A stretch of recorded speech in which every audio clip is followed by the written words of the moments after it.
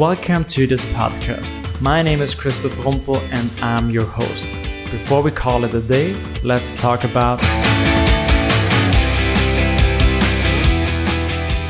how I got my first clients.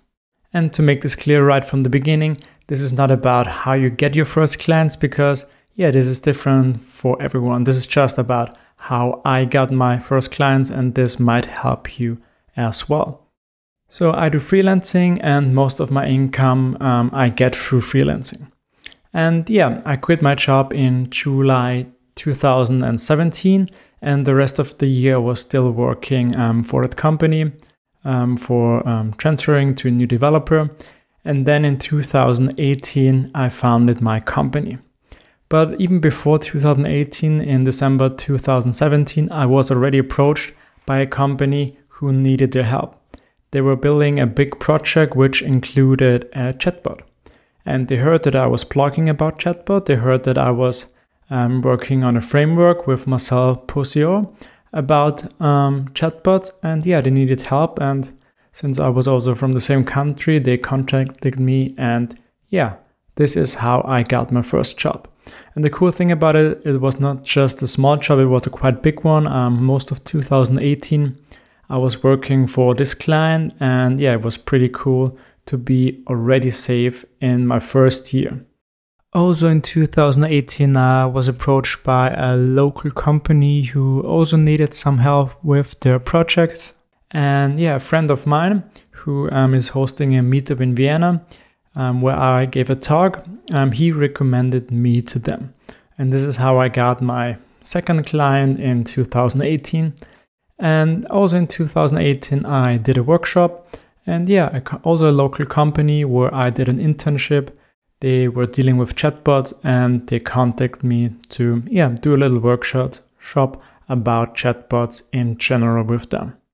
So first year was over, and I didn't have to search for any clients. How cool is this? And the pattern that you might have already seen is contacts and networking.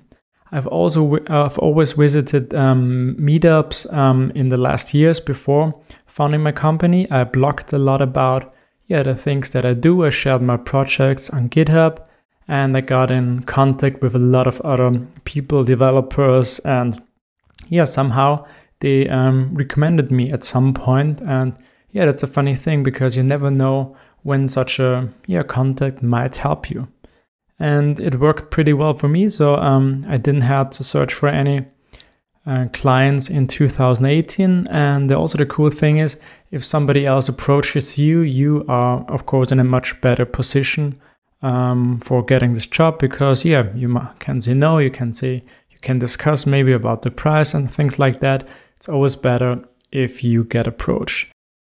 As you can see, networking had a huge impact on my business. And it's not like that networking is no work at all because, you have to go to meetings, you have to speak to other people, which is not always as easy as it sounds. And you have to find time for blog posts and sharing your projects. And but I never did this because of maybe clients that I get later because I never knew if I had my own business.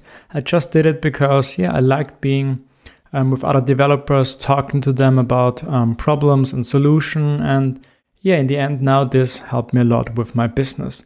So you never know when such a contact, will benefit you. So if you want to start a business, you can already start preparing for it by, being out there, sharing your stuff, meeting other developers, showing the world that you have experience to share and projects to share. And this will probably help you with your future business.